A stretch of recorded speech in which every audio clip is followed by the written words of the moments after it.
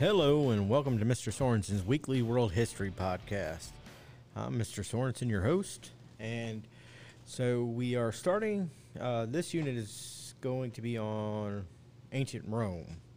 And so we began, like we do pretty much every unit, with talking about the geography of Rome and why it was a good place to start a city and eventually the civilization. So the city of Rome is located in central Italy, which, remember, Italy is the country shaped like a boot. It's on a river, on the Tiber River. Remember the stuff the river provides. It provides drinking water, water for crops, transportation for travel. Whenever a river floods, it leaves behind fresh soil. And get fish from the river, water for cleaning, bathing, washing, all that kind of stuff. So this is another one of the cities that are founded near a river. It's also near the Mediterranean Sea, but not right on it. It's about 15 miles up the Tiber River from the Mediterranean Sea. So it's near enough to sea to trade, but not too close where they are easier to attack. So the city of Rome itself is founded on 7 hills. And remember, those 7 hills are going to provide some protection because it's hard to fight if someone attacks uphill. And then also, they're higher up, so they'll be able to see people coming from a ways away. And trust me, if you ever go to Rome, bring your walking shoes because it seems like you're always walking up or downhill. Another good thing about its location is it's at a point on the Tiber River where it's easy to cross over the river. That's going to allow people to easily get from one side to the other, and so it makes a good point to stop and trade. They also have the Apennine Mountains running behind it, which is going to provide protection from being attacked from behind. So overall, Rome is just a really good place for a location for a city. If you want it to be successful. So remember, we talked about the legend, and episode 1 of this unit is about the legend of the founding of Rome and the twin brothers Romulus and Remus, and Romulus becomes kills his brother and becomes the first king of Rome. And so Rome establishes a monarchy in 753 BC. Remember, a monarchy is a government that is ruled by a king or queen, so one person has all the power. And the first king of Rome was Romulus. Rome has a few kings after that, but it turns out the Roman people don't really like being told what to do by one person. So they overthrow the king and start what's called a republic in 509 BC. Rome's last king was named Tarquin. So we then went into the social structure. There's basically 3 levels of Roman society. At the top were the patricians. The patricians were the wealthy landowners. They're the ones that came from the very old Roman families. They are going to be the only ones that can hold political office in early Rome. So all the power are going to be with those families. Remember, the patrician class is only 5% of the citizens of Rome. So very small numbers. And they often wore what was called togas. Underneath them, which is 95% of the citizens of Rome, were the plebeians. And they did all kinds of stuff. They owned small farms, they were shopkeepers, they were artisans, they did all kinds of stuff. And plebeians were citizens but couldn't hold public office in early Rome, so they had the right to vote. They just couldn't actually be voted into office. They often wore tunics. Remember, tunics were kind of like the long shirt down to your knees. And remember, it was illegal for people from different social classes to marry each other. So a patrician could not marry a plebeian and vice versa. And the reason for that is if a plebeian and a patrician have a child, is that child a plebeian or a patrician? It wouldn't be accepted by either group, really. So they wanted to keep those separated. The last group was slaves. And Rome had a lot of slaves, but they didn't have any rights and could be bought and sold, so they were not citizens of Rome. So Rome's new government that I mentioned they had a republic. And a republic is a government in which the citizens don't vote for the laws like they did in democracy. In Athens, the citizens voted for their leaders and their laws. But in a republic, the citizens vote for representatives, and those representatives make the laws for them. So, for example, the United States is a republic. So the citizens don't generally make the laws in the United States. We vote for our members of Congress, so senators and House representatives, and they make the laws for us to represent us. So as voters, our power is in who we vote for. We are supposed to vote for somebody that has the same beliefs as we do, so that hopefully when they're making decisions for us, they make the right ones in our eyes. So the Romans are going to have the same system, same kind of system, where the citizens vote for representatives, and those representatives are going to make laws. So the patricians are going to have total political power in early Rome, and the plebeians aren't going to be very happy about that. So they threaten to walk out, and they actually do walk out of the city of Rome, and they set up camp outside the city to try to force the patricians to give them some say in government, some sort of power.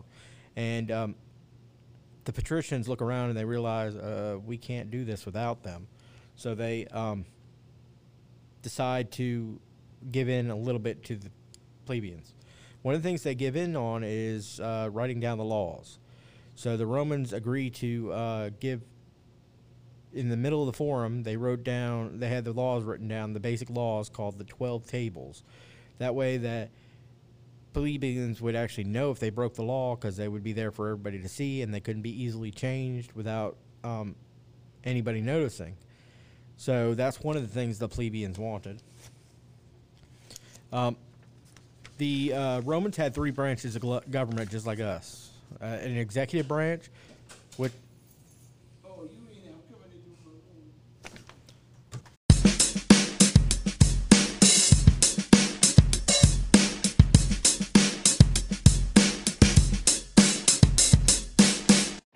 Hello and welcome to another episode of Mr. Sorensen's Weekly World History Podcast. It has been a busy week podcasting and in social studies class this week. We're going to go back a little bit because we didn't have a quiz last week. So we'll start by talking about the difference between patricians and plebeians. Remember, the patricians were the wealthy landowners. They had the old family names. Could trace their roots back to beginning of Rome, and they wore togas. Remember, the patricians are the only ones that could hold a public office in early Rome. The senators were patricians. All the key positions pretty much were patricians. Remember, if they weren't a patrician and they weren't a slave, they were plebeian. So plebeians could be farmers, they could be own businesses, artisans, shopkeepers. They were citizens, but they couldn't hold public office. So they are going to have the right to vote in the early Roman Republic, but they're not going to be able to vote for themselves. They have to vote for patricians. And they mostly wore tunics. And remember, people from from different social classes could not marry each other. So a patrician couldn't marry a plebeian and vice versa, or a plebeian couldn't marry a patrician. So next, we'll focus on the Roman government. After Rome gets rid of its king, they start a government called the Republic. And a republic is a type of government in which the citizens vote for representatives who vote for laws, like us. So compare that to democracy like in Athens, where the people voted for every law. And that would take forever. So in such a big society. So it is going to be, we'll vote, like today, we vote for people in the United States called congressmen who make the laws for us. Remember, the plebeians did get some rights from the patricians after they protested. The plebeians walked out of the city of Rome and said they wouldn't come back unless they got some rights. So one of the things they got is the patricians agreed to write down the basic laws on big tablets, and the forum, the big meeting place in Rome. And those are going to be called the 12 tables. That way the plebeians knew the laws and they couldn't just be changed on them without them knowing. So looking at the structure of the Roman government, the Roman Republic, it had three branches, just like ours. The executive branch had two consuls who were patricians. They were kind of like their presidents. But they had two of them. They were in charge of the government. They ran the government. They headed the military. And remember, they only served for 1 year. So they limited their term in office so that nobody could get too much power. The Romans were scared of somebody becoming a king. And so they only served for 1 year, and then they couldn't run again for 10 years. So this is, again, the very wealthy patricians. And these guys were kind of like their president, but they had two of them, which can be a problem if they disagree with each other. The next branch is the legislative branch. And there were two groups in the legislative branch. The Senate, who is by far the most powerful group in the Roman Republic. These are where all the patricians, they were made up of 300 patricians. And they proposed laws, declared war, approved building programs, and they were usually the consuls would come from the Senate. And so this is a very powerful group. One of the other things the plebeians got was the Assembly of Centuries, which was made up of about 197 plebeians, and they elected some important officials. They would be the ones that chose the praetors, which we'll talk about in a moment, and the consuls, but then they couldn't actually be one of them. Only patricians could be them. The judicial branch, the judges branch, were the praetors, and in the United States we have the Supreme Court. They interpret laws and served as judges, and they served for only 2 years. There's some problems with the Roman Republic, though. There's some things that they didn't take care of that they probably should have. One of the things that kept on happening as Rome is gaining more territory through wars like the Punic Wars, where they fought Carthage for control over trade in the Mediterranean Sea. One of the things that they had trouble with is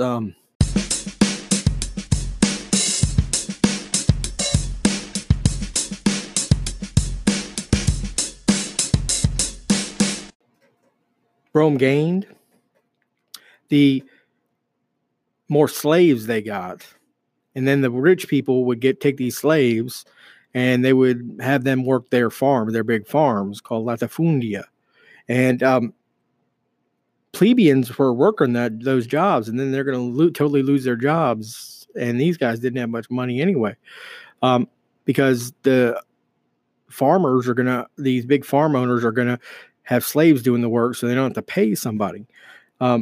So the patricians are getting wealthier because they're not having to pay people to work their farms, and the plebeians are getting poorer because they're losing their jobs. And these plebeians would leave the farms because they lost their jobs, and they would head to the city. And so some people had to try to figure out a way. They want to try to figure out a way to make it where the plebeians could find work. And so two guys in particular, Tiberius and Gaius Gracchus, who were patricians, they actually cared about the plebeians and tried to help them. One of the things they wanted to do is take some of the public land that was owned by the Republic, and split it up amongst the plebeians so that they could have a small plot of land so they could support their family. The patricians don't want to give up that land. In fact, they want it for themselves. So both Tiberius and Gaius Gracchus are murdered. That's how far patricians were willing to go to stop the changes. The patricians don't want to give up the land. They don't want to help the plebeians. They want to keep it all for themselves. The rich get richer, the poor get poorer. Another problem that ends up happening has to do with the Roman army. At this time of the Roman Republic in around 500 BC, almost anybody who was wealthy enough could have their own army. And what would happen is a person would buy or pay for and trade their own army, and then the Senate would ask that person to use their army to go fight Rome's battles. And so the army is not going to be loyal to the Senate. They're going to be loyal to the general who's paying them. And this really comes up when you get to Marius and Sulla. Marius seems to have been one of those guys that was going to help the plebeians. But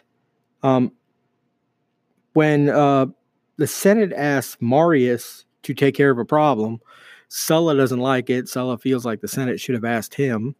So Sulla decides to march his army towards Rome, threatening to take it and by force. And Marius comes back to try to stop him, but Sulla beats Marius.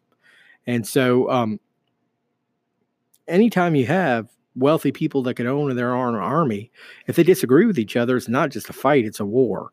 So that's going to be Rome's first civil war between Marius and Sulla.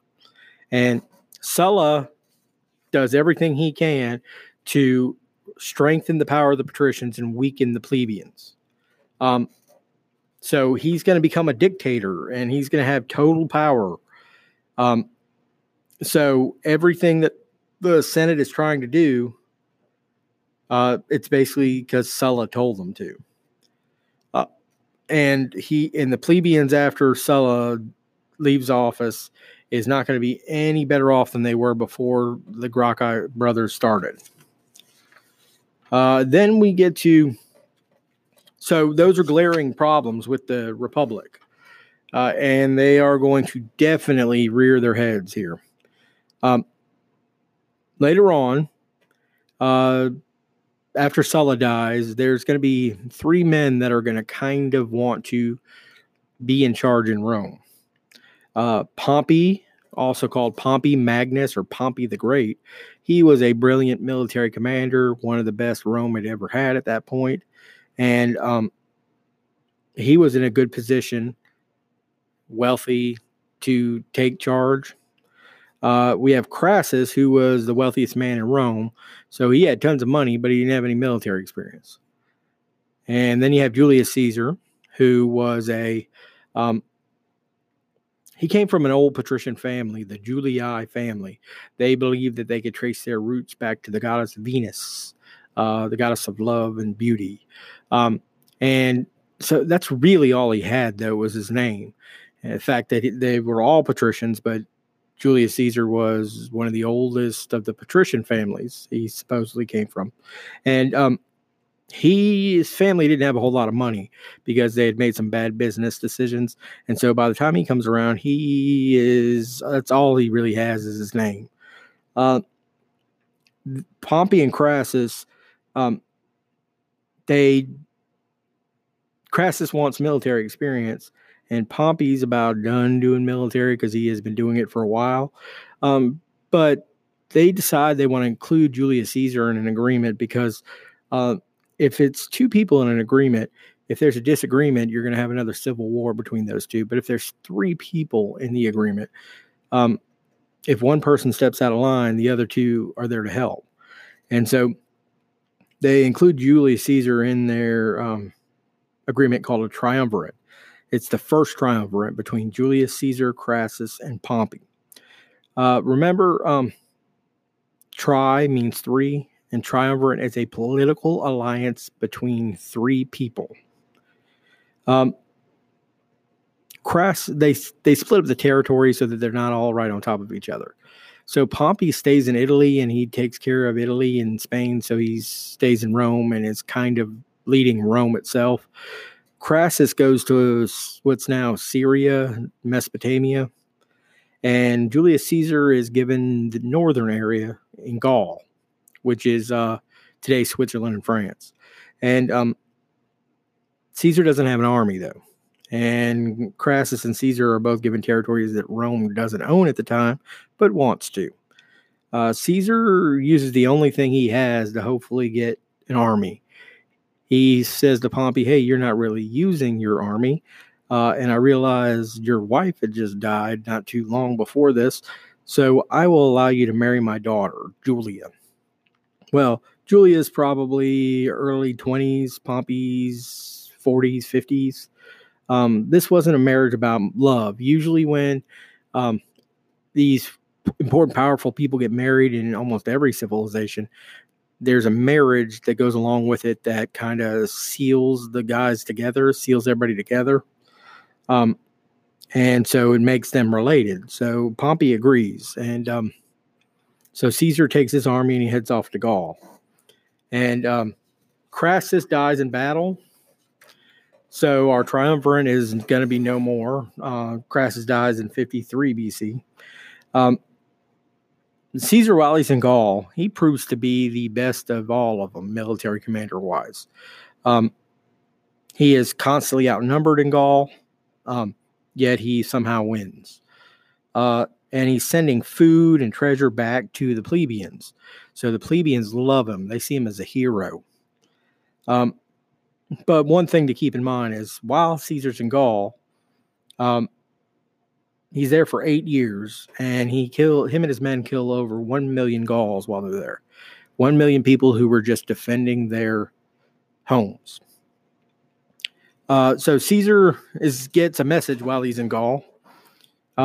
After being there 8 years, he gets a message and some tragic news. He gets a message that his daughter Julia, who did genuinely grow to love Pompey, died in childbirth, and that Caesar's grandson died also. This hits him hard, and it especially hits Pompey hard. Pompey loved Julia, and so now he's lost his child and his wife. But Caesar and Pompey have lost that connection too. Their love for Julia kept them from fighting each other. With that done, the Senate is getting nervous about Caesar. He's growing more and more powerful, and he's not listening to him. They're telling him to come home. He's saying, no, I've got more territory to take. I want to take more and more and more. So finally, they get fed up. And Caesar has two choices. He can either come home by himself without his army, and he'd probably be put on trial for like not listening to the Senate, and probably be convicted and possibly executed, or he can go home with his army. So he goes to his army and he says, hey, we've been fighting together for 8 years. I'll do what you want to do. If you want me to go back by myself, I'll do it. If not, let's all go back together and fight for all this stuff we've been fighting for. Caesar's men loved him. He slept in the same conditions they did and ate the horrible food they ate. And he wasn't one of those commanders that sat back and watched a battle. He was in there in the middle with them. His army agrees. The Senate gives Pompey command of an army, his armies that were in Spain, and they give him power to take care of Caesar. And Caesar starts marching back towards Rome. His army's a well-oiled machine. They've been fighting together for 8 years, and so it takes them way less time than Pompey anticipated to get back. And so Pompey isn't able to get his army together in time. And so he decides that him and his supporters in the Senate are going to leave Rome and escape and go to Greece and then hopefully get their armies together there, and then they can come back to get Caesar. So when Caesar arrives in the gates of Rome, they're open, and it's kind of like a parade because the rich people are all cheering, or the plebeians are all cheering for him and excited him. There's no fight. The only senators left are the ones that were his friends. And he can't stay in Rome very long because he knows that if he gives them a chance, there isn't going to be much opportunity. Pompey's a brilliant commander, so he's going to be able to fight. So he's not in Rome for very long. He gets to see his wife Calpurnia that he hadn't seen in 8 years, and he has to take off with his army and head to Greece. Well, because they didn't give Pompey and his supporters enough time to get set up, they fight at the Battle of Pharsalus in Greece, and it's not even really a battle. Caesar's troops easily defeat Pompey and his troops, and Caesar catches a lot of senators, and he does his odd thing with these enemies. He just lets them go. He says, "Just promise not to do this again, and I'll let you go back and be senators again." That might come up back to haunt him. Pompey escapes, though, and he heads towards Egypt. Egypt's in an interesting situation. It's ruled technically by two pharaohs at the time.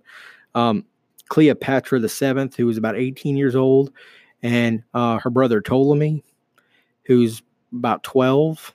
So Ptolemy's not actually running things. He has an advisor called a regent, and his name's Bibulus. And Bibulus wants to run things and doesn't want 18-year-old Cleopatra in the way. So he puts her under house arrest, where she can't leave home.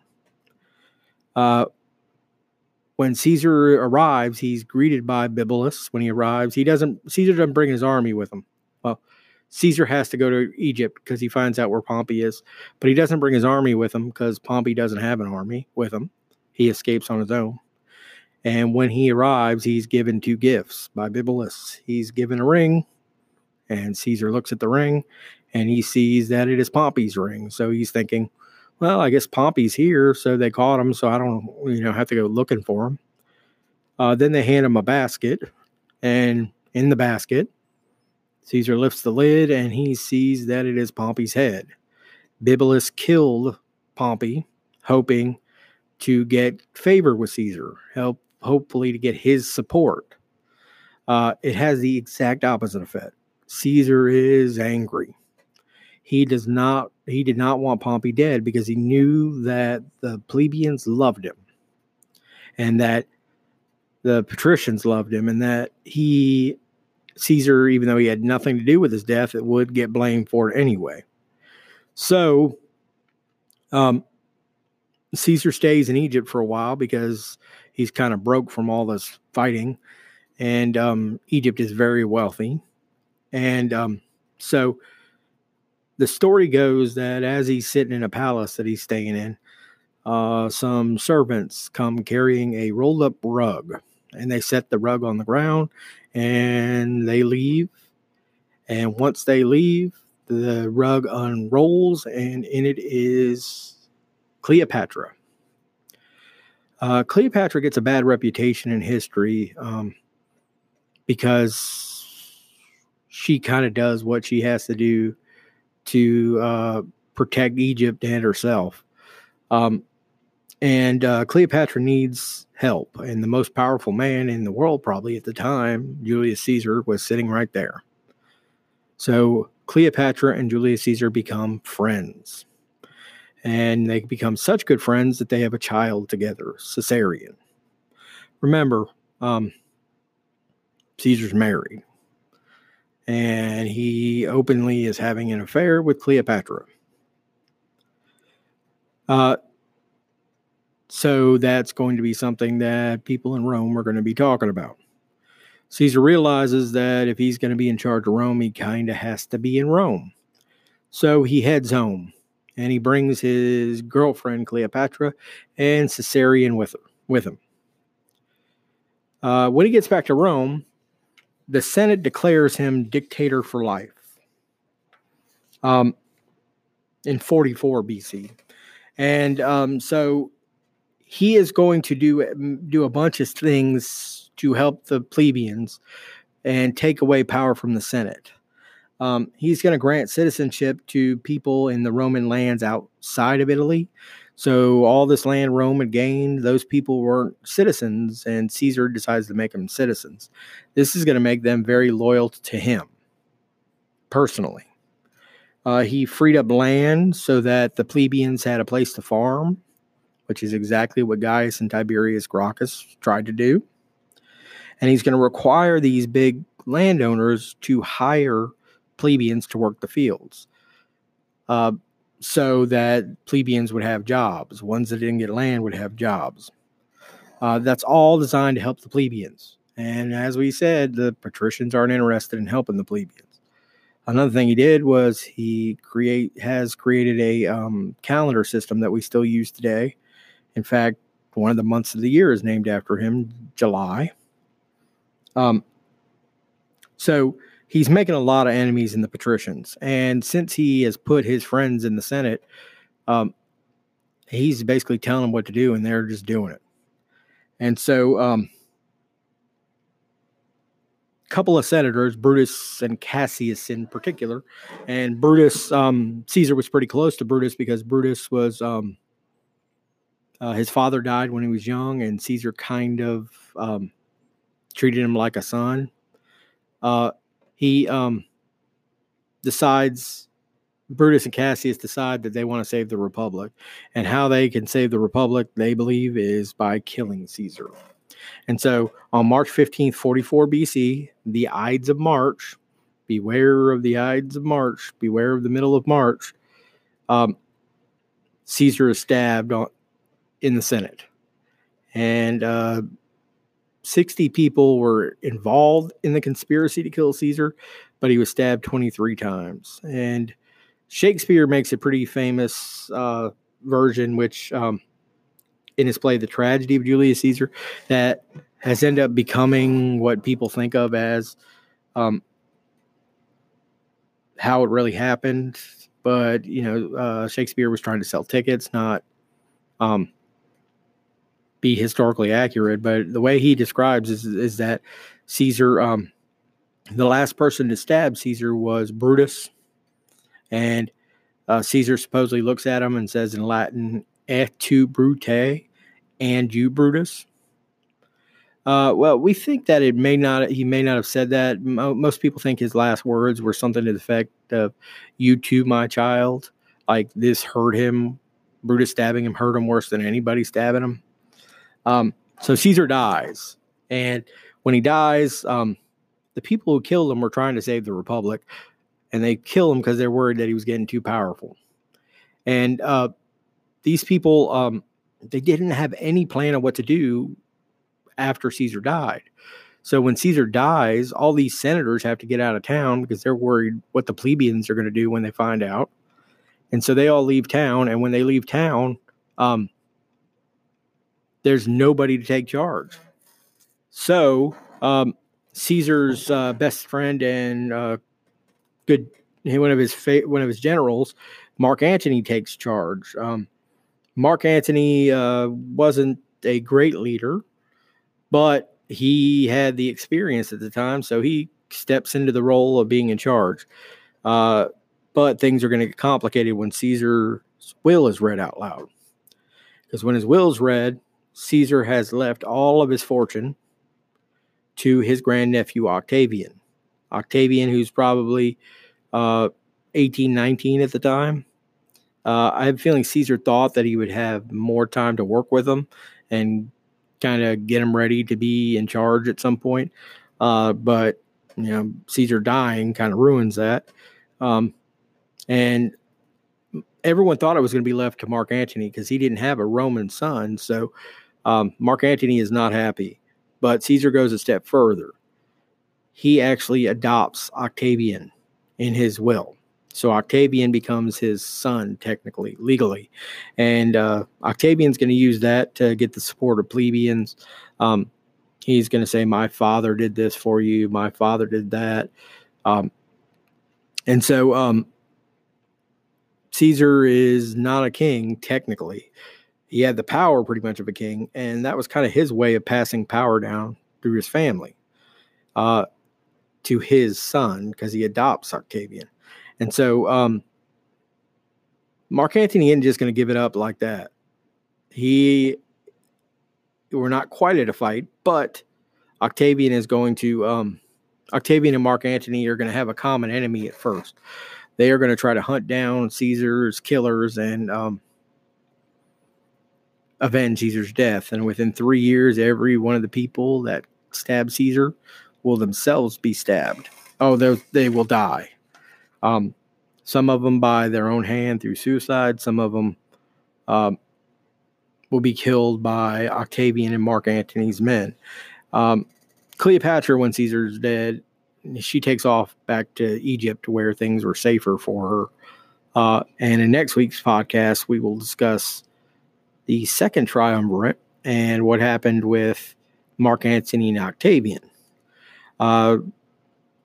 If you listen to my special episode with the breaking news on Caesar's death, I said there is a chance for extra credit. So again, a reminder, if you, on your bubble sheet tomorrow, on the very bottom where it's all blank, if you write the phrase Ides of March, IDES of March, OFMARCH, Ides of March. If you write that on your paper, you'll get a 5-point bonus on your quiz. Do not share this information with anybody. Keep this to yourself so that you get the points and they don't. Because I'm testing to see how far reaching the podcast is and how many people are listening to it. Well, I hope you learned something. Have a good week, and I'll talk to you next week.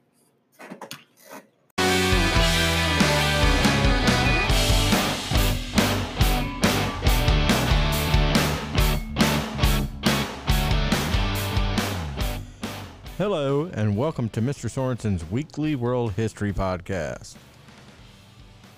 This week, we will look at the time period called the Pax Romana, the fall of the Roman Empire, the Byzantine Empire, and the Great Schism. Starting with Rome's first emperor, Augustus Caesar, and lasting about 200 years, the Pax Romana, or Roman peace, was the time period that the Roman Empire was at its height of wealth and power. They had no civil wars, and the only fighting was the Romans beating up people to add more territory to their empire. During the Pax Romana, the empire nearly doubled its size. There were some changes politically, economically, and socially that are going to make this time period so stable and successful. Politically, they created a civil service of government jobs that provided jobs and money for many Romans. They also are going to develop a uniform rule of law that's going to help make justice more equal throughout the empire. So it didn't matter where you lived, the laws applied the same to everybody. Economically, they are going to establish a uniform system of currency or money. That would mean that it didn't matter where you were in the empire, they were going to be using the same coins, which is going to make sense so people can freely trade. The Roman army's power and might will also help to guarantee safe travel and trade on the roads, which will lead to an increase in trade. These changes will promote prosperity and stability for Roman merchants throughout the empire. Socially, the empire will return stability to social classes. They're also going to increase the emphasis on the family so life became more stable and prosperous and families could stay together. During the Pax Romana, art and culture flourished as new ideas were introduced to the empire from conquered areas, and they could spread across the empire pretty easily. After the 5 great emperors, which were from 96 AD to 180 AD, the Roman Empire is going to begin its slow decline. It won't happen overnight, but rough times are ahead. Some of the internal threats, or threats from inside the empire, that are going to cause it to start breaking down are weak Roman leaders, famine, which is not having enough food to eat, disease spreading through the empire, and a weakened economy. Bribery and corruption in the Senate weakened Rome as it suffered through the series of bad emperors, who are going to weaken it even further because they can't handle some of the other problems that are going to come. At a time where communication across distances was difficult, the Roman Empire became too big to govern effectively, so they couldn't easily handle problems at its borders. The constant warfare required heavy military spending, which is going to take money away from other places that may have been needed. The Roman army became overstretched, and they needed more and more soldiers just to try to keep things together. The government couldn't help out the poor who were losing their jobs to cheaper slave labor because it was spending so much on the military. By relying on slave labor, it increased the gap of wealth between the rich and the poor. The rich grew wealthy from their slaves, while the poor couldn't even find work. Finally, the Emperor Diocletian saw that the problems are just too big for one man to handle. So he's going to divide the empire into two, with both halves having their own emperor. The West is going to be ruled from Rome, and the East, which will be known as the Byzantine Empire, will be ruled from Constantinople, which is today Istanbul, Turkey. Then in 312 AD, a Byzantine emperor named Constantine is going to convert to Christianity.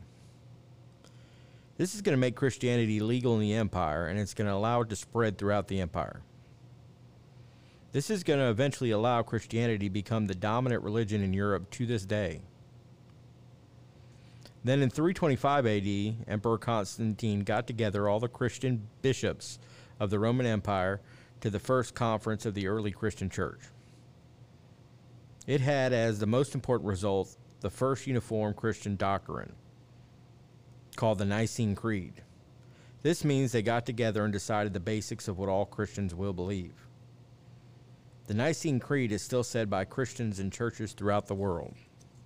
This is going to bring together the Christian church under the Pope, called the Roman Catholic Church. External threats, or threats from outside the empire, is going to help push it over the edge too. Germanic tribes from Europe moved in to attack a weakened Western Roman Empire. These included groups like the Goths, the Visigoths, and Huns. So the weakened Western Empire will piece by piece fall apart as Germanic tribes begin to take it apart. In 476 AD, the city of Rome was captured, and the Western Empire came to an end. The territory in the west will be split up among the different Germanic tribes. The eastern part of the empire will continue on for another 1,000 years and will become known as the Byzantine Empire. The Byzantine Empire included what is now Greece, Asia Minor, which is now Turkey, and Egypt. The people of the Byzantine Empire will mostly speak Greek, not Latin like the Romans. Their architecture, or buildings, included architectural features of the Greeks, like the columns, and the Romans, like domes and arches. The most famous and amazing example of Byzantine architecture is the huge church called the Hagia Sophia. It was built in 537 AD by the Byzantine Emperor Justinian in the capital of Constantinople, which is now Istanbul, Turkey. It includes Roman domes and arches on the outside and Greek columns on the inside. Constantinople was a good place to build a capital because it is on a peninsula, and so it's surrounded on three sides by water. So that means that it could only be attacked by land in one spot, which will make it really easy to defend. Constantinople is also at a crossroads. It is right between the Mediterranean Sea and Black Sea, so it connects those seas. It is also almost the exact point where Europe and Asia connect, and it's pretty close to where Africa is. So it's like a crossroads of three continents: Europe, Africa, and Asia. That's going to make it a prime spot for trade, because people will not have to go, if somebody in France wants silk, they don't have to go all the way to China to get it. They can go to Constantinople, and then the Chinese can go to Constantinople and trade. So you'd be able to get products from all over from Asia, Africa, and Europe all in one spot instead of having to go to separate places. So it's going to become an important trade hub. Justinian became emperor of the Byzantine Empire in 527 AD. He was a very strong leader who tried to reunite the eastern and western halves of the Roman Empire. Although he is at least kind of successful, when he dies, the Western Empire goes back in the hands of the Germanic tribes. So it never sticks. It doesn't stay together. The Byzantine Empire's government was set up exactly the same as the Roman system. They had an emperor on top with two consuls and a senate who could give the emperor advice. Ultimately, all the power rested in the hands of the emperor, though. The emperor, the Byzantines figured the Roman system was working. Well, they thought it was working. So why broke it if it's not fixed? Why fix it if it's not broken? So they're going to continue on that system. Justinian created a new position for his wife. The new position's called empress. While he was gone fighting wars to try to reunite the western lands, he gave her equal power to make decisions for the whole empire. So she's going to be a woman with a ton of power in a time period where women aren't going to have a whole lot of rights. One thing she tries to do with her power is to improve the situation for women in the empire. Under the old Roman law, women were considered property of their father or husband. Empress Theodora is going to allow women to own property, make a contract and will, and bring a lawsuit. She's also going to make it illegal for a husband to beat his wife. Women are not quite going to be equal, but they are going to be better off than they were before. By the time Justinian became emperor, the Roman law system had been around for over 1,000 years, and no one had ever gone through all the laws that were made to organize them and make sure they all make sense. For example, laws requiring the people to worship the old Roman gods like Jupiter would not make sense to have for an empire that worshiped Christianity. So Justinian got together a bunch of judges and lawyers from throughout his empire and had them look at all the laws. In 528 AD, they decided to combine and simplify the laws in the empire. This set of laws became known as the Justinian Code. It was made up of over 4,000 laws, and it became the basis of the law systems throughout Europe. For around 700 years after the Council of Nicene, most European Christians were united as part of the Roman Catholic Church, under their leader, the Pope. In 1045 AD, the Byzantine Emperor and the Pope started having disagreements over church teachings. The Pope believed that he had the last say on the teachings of the church and that he was God's representative on earth, whereas the Byzantine Empire believed that it was him that was God's true representative and he should be the one making the decisions on the teachings of the church. This is going to cause a split between the Eastern and Western churches that'll be called the Great Schism. The Eastern Church will be called the Eastern Orthodox Church and will be centered in Constantinople, with its leader being the Patriarch. The Patriarch will be chosen by the Byzantine emperor and will answer to the emperor. The Eastern Orthodox Church will also ban icons, which are paintings or statues of Jesus and other figures from the Bible. The Western Church will be called the Roman Catholic Church, and it'll be centered in Rome and will continue with the Pope as its leader. The Roman Catholic Church will continue to allow icons in its churches. The churches will never reunite, and the divide pretty much happens along the lines of how the Roman Empire split. Well, I hope this helps, and I will talk to you on the next episode. Ciao, Bella.